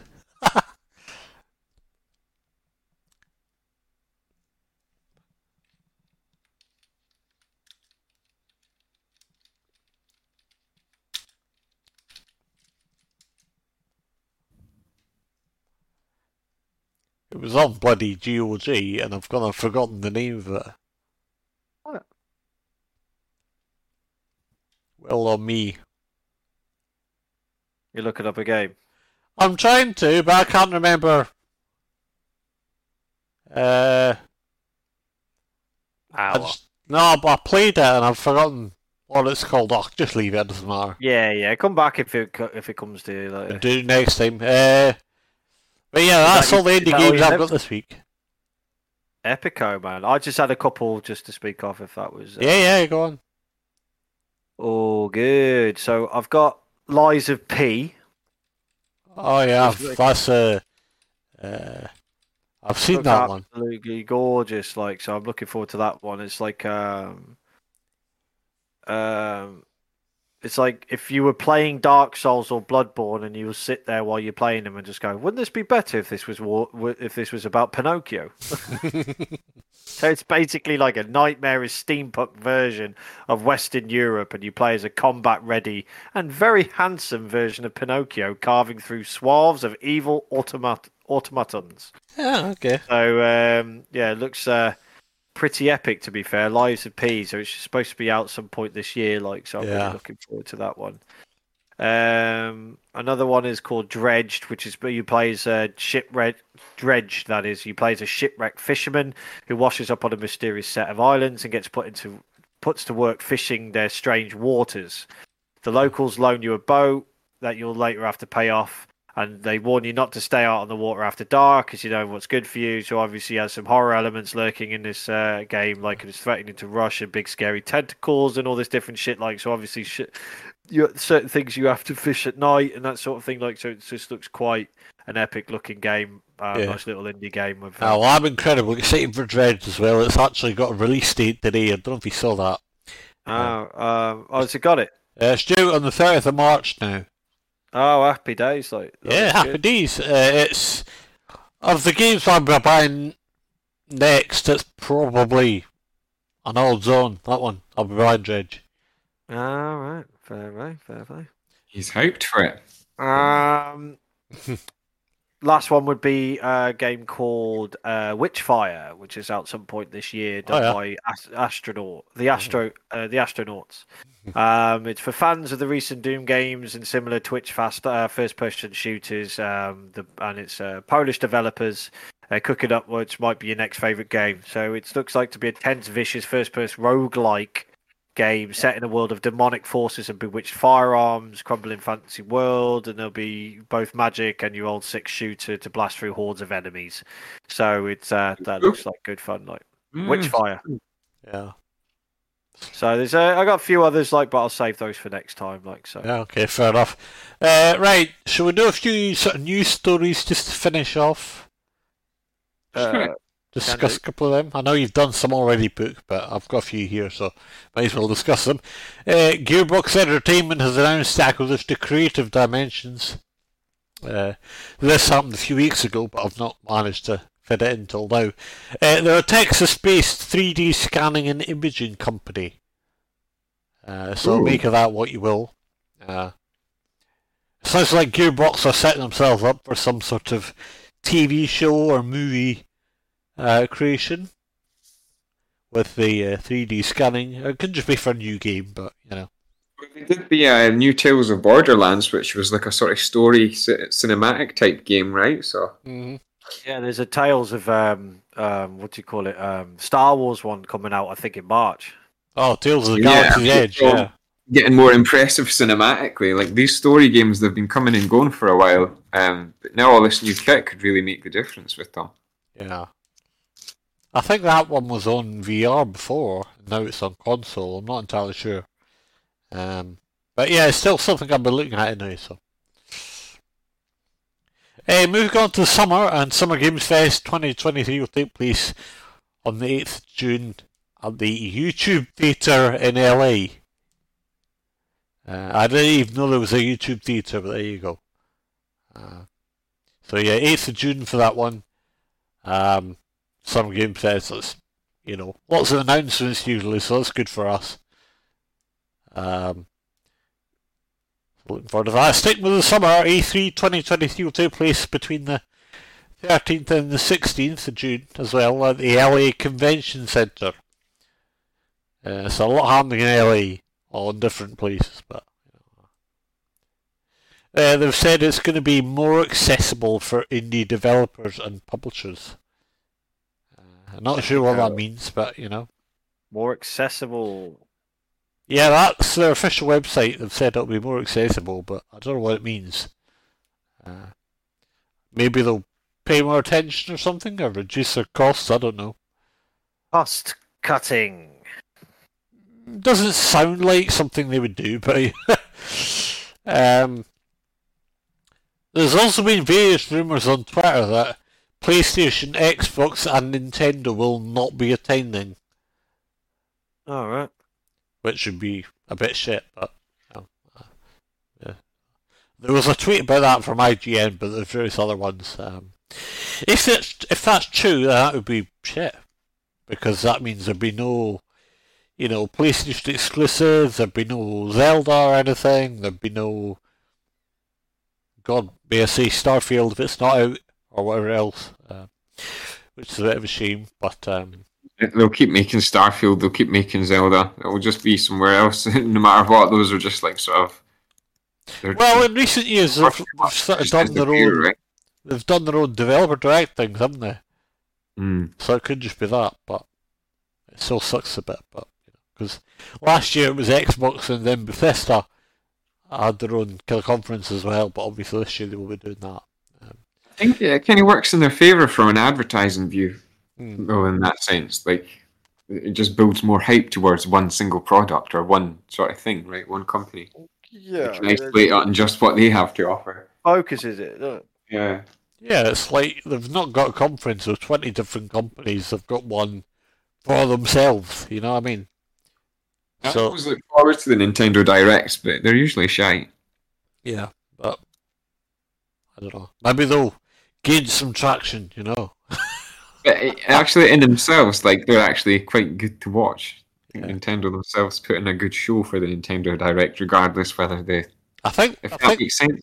the interesting thing about the Nintendo Direct is there's usually a lot of indie games coming to Switch. You know, there's not a lot of AAA games. That's the problem, I think.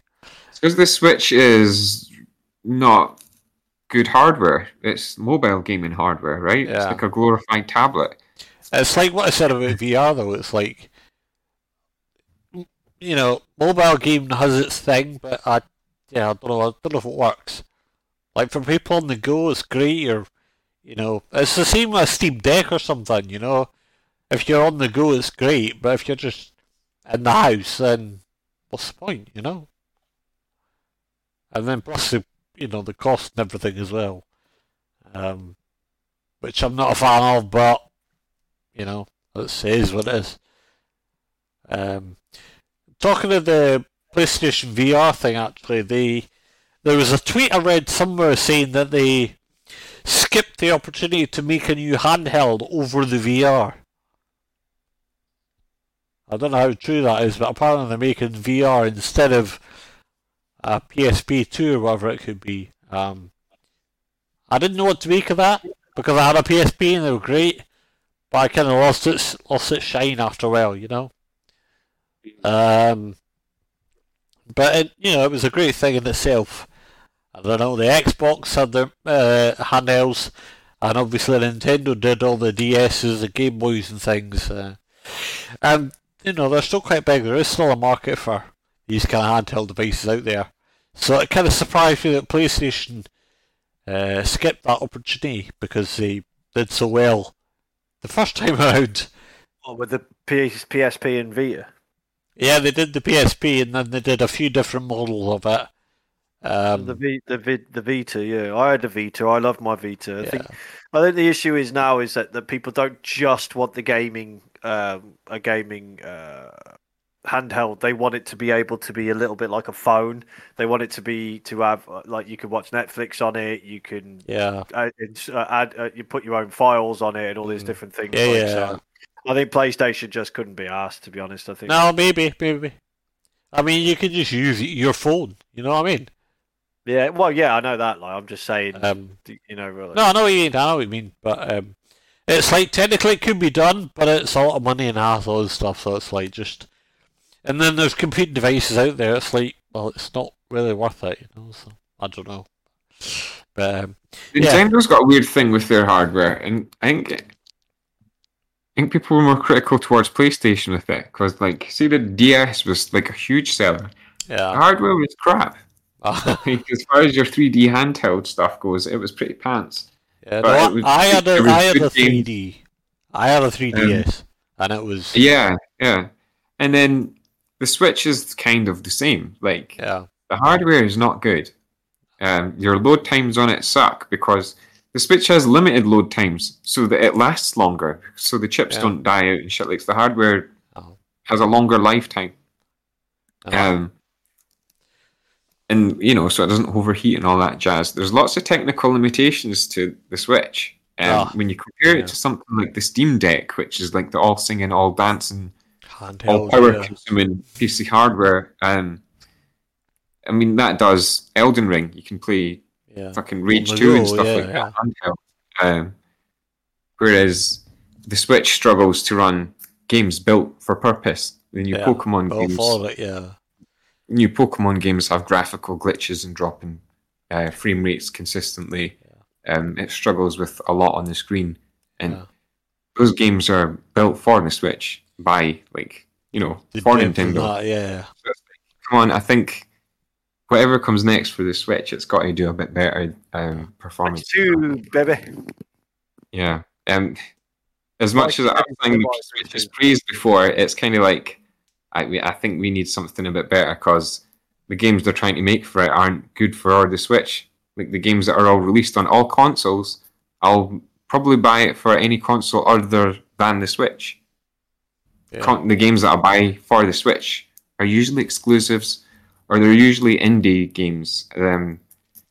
Not any first-person shooters, because any first-person shooter that you have that's ported to the Switch just doesn't control right, because the joysticks aren't built for fair enough, first-person shooters. So yeah, I don't know. I've got a love-hate relationship with the Switch at the moment, which is why I've not covered it much recently. Yeah. So if you bring out a Switch 2, that's the sort of part I'm looking for. It's performance. Like graphics are fine. It's performance that needs to be better. Yeah, no, Nintendo's been a funny one for a few years, maybe even since it came to be. You know, they've always gone for the hardware's not always up to par, but the games are a step apart from everything else. You know, I'll stand out. their exclusives are just brilliant. Your Pokemon, your Zelda, your Mario, all that stuff. And even if they don't run brilliantly, they're still good fun. You know what I mean? So yeah, I don't know. So as Nick mentioned last week about Switch 2. I mean, it could come out, but I just think it might not have the hardware because Nintendo don't do that. I mean, it'll be an upgrade, but it won't be like, some kind of super device. It's like we were talking earlier about Metro games being the sort of graphical bar for the PC. I don't think Nintendo's into that game about testing the limits, which is a shame, but Nintendo's not really about graphics, to be honest, so I'm not too worried. But we'll see what comes with the next iteration of Nintendo devices, Like I say, I went through all the DSs and they weren't terribly powerful, but the games were fine, nothing special. But Pokemon, that's perfectly fun. And I played a lot of Pokemon. I had Mario. I had a bit of the Dragon Quest games as well. Dragon Quest, yeah. The Dragon Quest 11 was fun, man. Yeah, they're really good. Yeah, they're fun. They're on Switch now, I think, aren't they? The newer ones. The new Dragon Quest on Switch? Yeah, it got what do you call it? A re-release for the Switch. Yeah, that's it. Yeah, I thought there was that one was cool because you could switch between it. It was actually quite impressive that they'd done this because they didn't need to. But it was the new Dragon Age that was all 3D and kind of open worldy. 11. You could 11. You could push a button and it would switch to. They'd also made the game in 2D in relation to where you were on the map in the 3D world. So at the push of a button, you could switch to a 2D classic rendition of Dragon Age 11. Oh, okay. And it would just play with the old sprites and the old 2D graphics and stuff. I was like, that's just, hell yeah, that's cool. I like that. That's good. Yeah. The only other news story I picked up was the PlayStation Plus collection will come to an end on the 9th of May. I don't really know what to make of that. I mean, have you seen what this means? The PlayStation Plus collection was basically a collection of PS4 games that were made available on the PS5 digitally to make it seem more worth having, if that makes sense. Yeah. But now they're kind of taking it away, I guess, because they feel they don't need it. I don't know. I mean, to be fair, they've added a lot more to PlayStation Plus anyway, so I don't think anyone will be losing too much sleep over that, I mean, all the people that have PlayStation Plus now, I don't think are going to mind. People that don't have PlayStation Plus, I mean, I don't know anyone on PlayStation that doesn't have it, to be fair. I think of people that have PlayStation now, and it's like, you've basically got to have it. It's only with games that aren't online that you would have that. So you can play offline games. There are a lot of games you can play offline.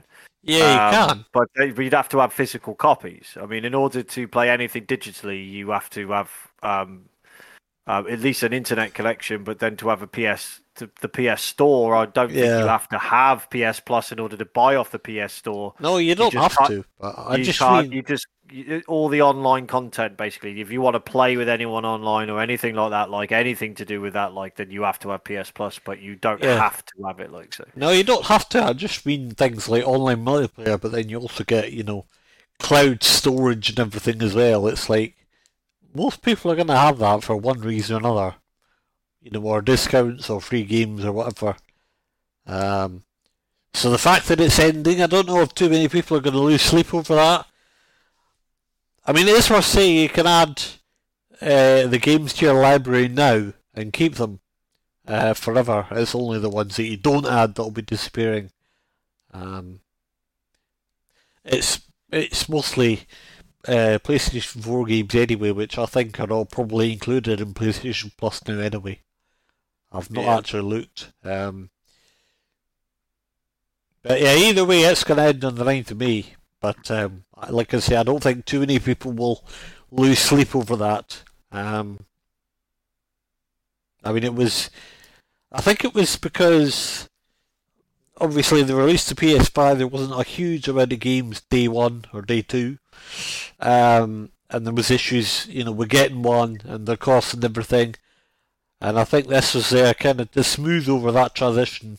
Yeah, basically it was like a bunch of games, and it was day release of the PlayStation 5, and it was a collection of games, and there were some fucking epic games on there, man. Like you had Days Gone, Mortal Kombat. There were like a lot of decent games on there. Last of Us remastered. There's a lot of decent games on there, and and they've been on there since day one. So people by now would have like smashed those games now. Like, so people coming on new to PlayStation might come on and then they'll be like, oh, I'll play through them. But those can always be added to the games collection, which is part of PS Plus now. Yep. So they'll be bouncing back and forth. They're probably quite cheap games now because they're all quite old. So they're probably not really going to cost that early much. PS4 games, most of them, Yeah, most of them would be PS4 games. Most of them will be under 20 quid. Mm-hmm. So it also frees up their servers.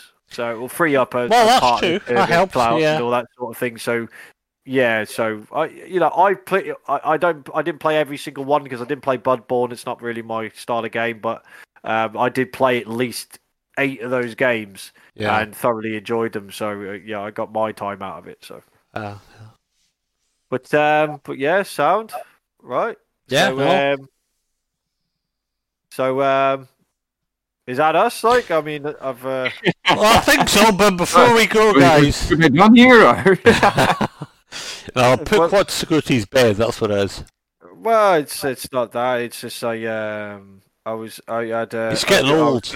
No, I am getting old. He's not really, no, I was just going to reveal that game to Andy. Oh yeah, well. Do you want to do that, and then we'll do a question of the week then? Yeah, and then sounds good. Do your game first then. So the game I bought yesterday, they was released yesterday, 25 quid on the PlayStation. Yes, Andy, still on the console. So Deliver Us Mars is what I bought. So I don't know if you've seen Mars. I think I tried the demo for this, or the early access version or whatever. Yeah. And it's like a top-down colony management thing, isn't it? Yeah, it's like Koeken Interactive. It's on Unreal Engine 4, published by Frontier Developments PLC. It's an atmospheric sci-fi adventure taking you on a suspense-fueled, high-stakes mission to recover the Ark colony ship stolen by the mysterious Outward. So basically, you go up to Mars. You've got this little kind of portal-looking thingy 8, whatever it's called from Star Wars thing, floating around with you. And you're basically this female character, and you have to go across the plains of Mars, and in order to try and save track down these stolen ships. And it's just you on your own, and I think you probably meet a few people along the way and that sort of thing, but it's you against the elements and that sort of thing, like probably a mixture of like maybe slight puzzles as well as survival. So it looks quite good to me, like for the trailer, and it's got quite good reviews as well as ratings. So I thought I'd give that a go because I've been crying out for a game at the moment to play. And I think this will take me quite nicely for my first game in 2023. I don't know if it's my type of thing because it's quite slow paced, but it looks amazing. Graphically. Yeah, I think and it's quite I'm deep. quite specific with my games now, and I think this one I could get quite immersed in this one, so I think I'd enjoy it. The one I've got to play by myself on PC is a Plague Tale Requiem. So Yeah, I've been meaning to play that for a while now. that's absolutely fucking stunning. Like, but that's me. What have you got to play next, Andy?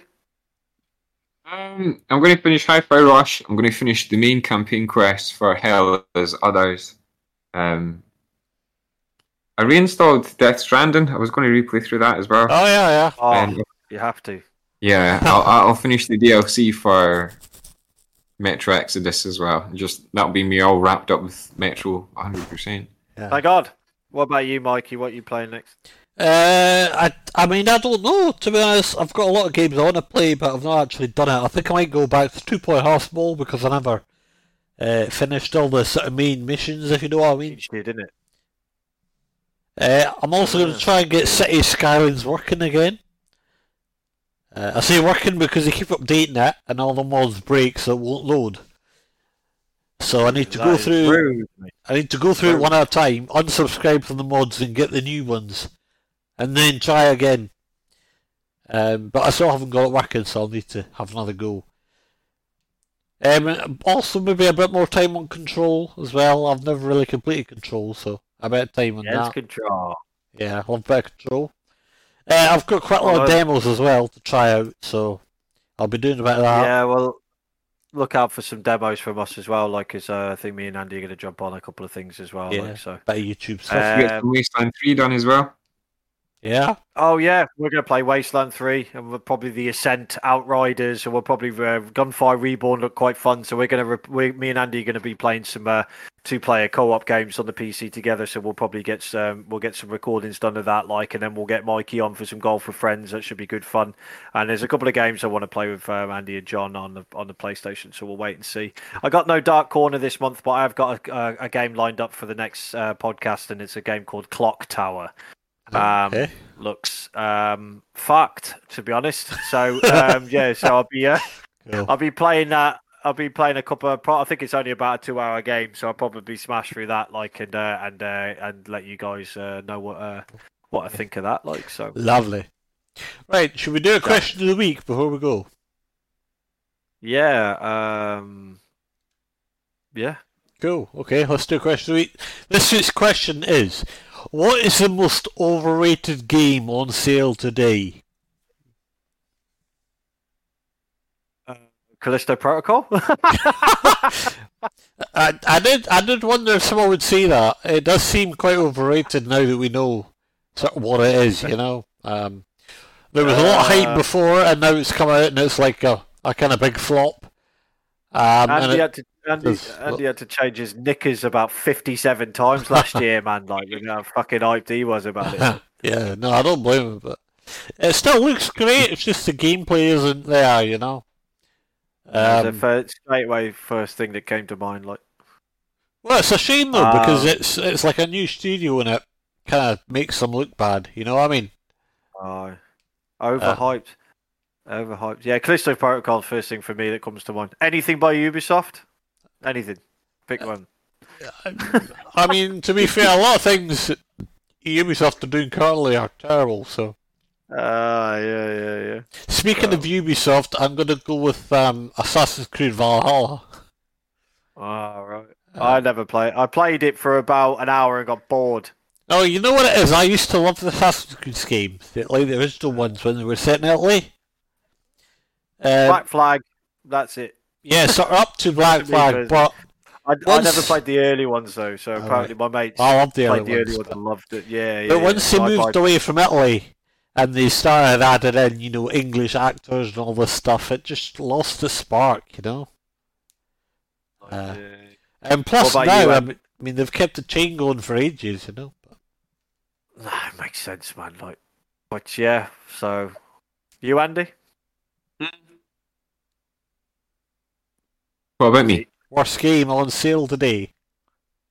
What's the most overrated game that's on sale right now? I don't know what's on sale. I said. You mean like in general to buy? Yeah. Mikey said Valhalla, and I said Callisto Protocol. I don't know. I'd say I mean, to be fair, there is a lot. There's a lot, but I would probably say, oh fuck, the name's gone out of my head. Escape from Tarkov. That's got a huge following actually, and it's usually sitting at like 600,000 viewers on Twitch every day. Ever since the new update, and I bought it and I've played it, and it's like, yeah, there's a lot to say that there's just the game is objectively bad. But it's got such a huge following and hype around it. Yeah. It still needs so much work, but such as is with a lot of early access games, a lot of hype can get put on stuff, and we look at it like it's a finished product. So I suppose that one's not fair. I mean, I bought an early access game, and I mean, it works fine, but it's like, well, I paid for this and it's still finished. You know what I mean? Yeah. It's like not the fact that it's a bad game; it's the fact that I've invested in an unfinished product. And they just think that's fine. But other than that, I couldn't tell you. I don't know. I would say probably someone was right if they said any Ubisoft game. I mean, there is something to that. Like I said to Nick, a lot of Ubisoft games now are like they've kind of become cash cows. They release a game and it misses expectations, and then they don't improve it unless there's investment bolsters behind it. You know what I mean? It's like I found that when I bought Riders Republic, is that they released it because of the hype from the beta, and then they never really improved it because, well, I guess they didn't see reason to. I mean, they have bits now and again, but it's mostly done through, microtransactions and DLC releases and seasonal things and stuff like that. And it's like, well, unless there's a way they're going to make money out of it, they're not going to improve it, which is a shame, really.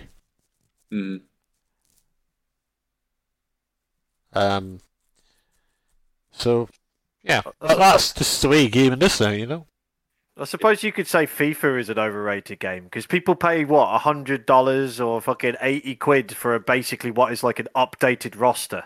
Yeah, I mean, I can't believe. Yeah, those are the kind of the top two first guesses for that question would be FIFA and Call of Duty because they're the ones that you're buying every fucking year. Fucking shit, and it's like the earlier modern Call of Duties where you didn't have 557 fucking mods for your gun. It was just a fucking gun. It's an M16. You shoot someone with the M16. It might have a sight on it. And the original Call of Duty games, I sunk so much time into that. That was when I was first getting into PC gaming, right? I got in like the Orange Box, the Half-Life games. I was playing Counter-Strike and Command and Conquer Online. I was getting into World of Warcraft. And then Call of Duty, I got the box for them. And it was like Call of Duty 1 and there was, I think, 1 or 2 expansions for it. And then the online mode on it, I was like, holy fuck, this is good. And this was before it was an arcade game where you could just run and gun and win the game and launch a nuke and end the fucking match within a few seconds of starting the match. So where you had to use like teamwork and it was like realistic damage and stuff, man. Those were the good old days of Call of Duty. And that game was out for yonks before they did Call of Duty 2. You just kept expanding on that. Can you remember that, going into a shop and they had these big cardboard boxes for PC games? Yeah, they do that now for your vinyl discs, your big wide ones. They have like a box and you go in, you start flicking. Not environmentally friendly, but they were cool. Very cool. Right, listen, guys, should we end it there? I think we should end it here. Yeah, we've been going for a little while. We don't want to run out of content for next time. Next time we're here, by the way, Buster should be back, John should be back. Hopefully all 4 of us will be here as well. We'll have some more chatter, some more interesting news and less interesting things. As well, Pook's going to play through his, what was it, the Clock Tower it was called? Clock Tower, yeah, like so. Yeah, it's a 1994 5, I think, PlayStation, PC game, but it was also on released on PlayStation as well. Oh, it's like a retro for the PC. thing. It looks fucked. Okay. So looks pretty good. But Cool. but yeah, so this podcast should be out. So what's it? The 3rd of February today. Yeah, So it should Friday be out third. the next few days for people to listen to, and the next one will be recorded on the 17th of February. So Indeed. happy days for that one. But Indeed. so Gamer Talks on this podcast on Spotify. Gamer Talks streams, which is on Twitch. We've also got High Arcade as well as Pookie Vision to watch on Twitch as well. So go and follow those. Like we're also on. You've also got Twitter and YouTube as well. Twitter and Yes, YouTube. we may actually change that and list them on that because it's getting a bit muddled with the streams now, isn't it? Because we're all kind of having to stream, double check who's streaming if we can stream. So, especially since if we're going to do Sea of Thieves or something like that, maybe a little Sometimes bit one more. of us is on it. Yeah, exactly. So we could have like me and Andy and Mikey then could all stream, and we could have 3 different perspectives, and then we could like put it up on YouTube, and then we'll be putting them into folders because I'm very much a massive fan of on YouTube of people, especially if I follow them quite a lot, that they actually put their certain videos of certain games and certain things into folders because it's so much easier to find. That way, so I look forward to that. But like they said, we're on Twitter. Like, subscribe, share, because that's what it's all about, just sharing the love and knowledge of gaming. Yeah, that's why we're here, isn't it? Well, yeah. Contribute and share. Gamer talks about gaming. We talk games, see? Yeah. Right, anyway, we're going to end there, so thank you for listening. Thank you for joining us again. Thank you, Andy and Nick, for being here. It's lovely to talk to you again. Appreciate it, man. Much love. Sure. Good night, y'all. Good night. See you next time.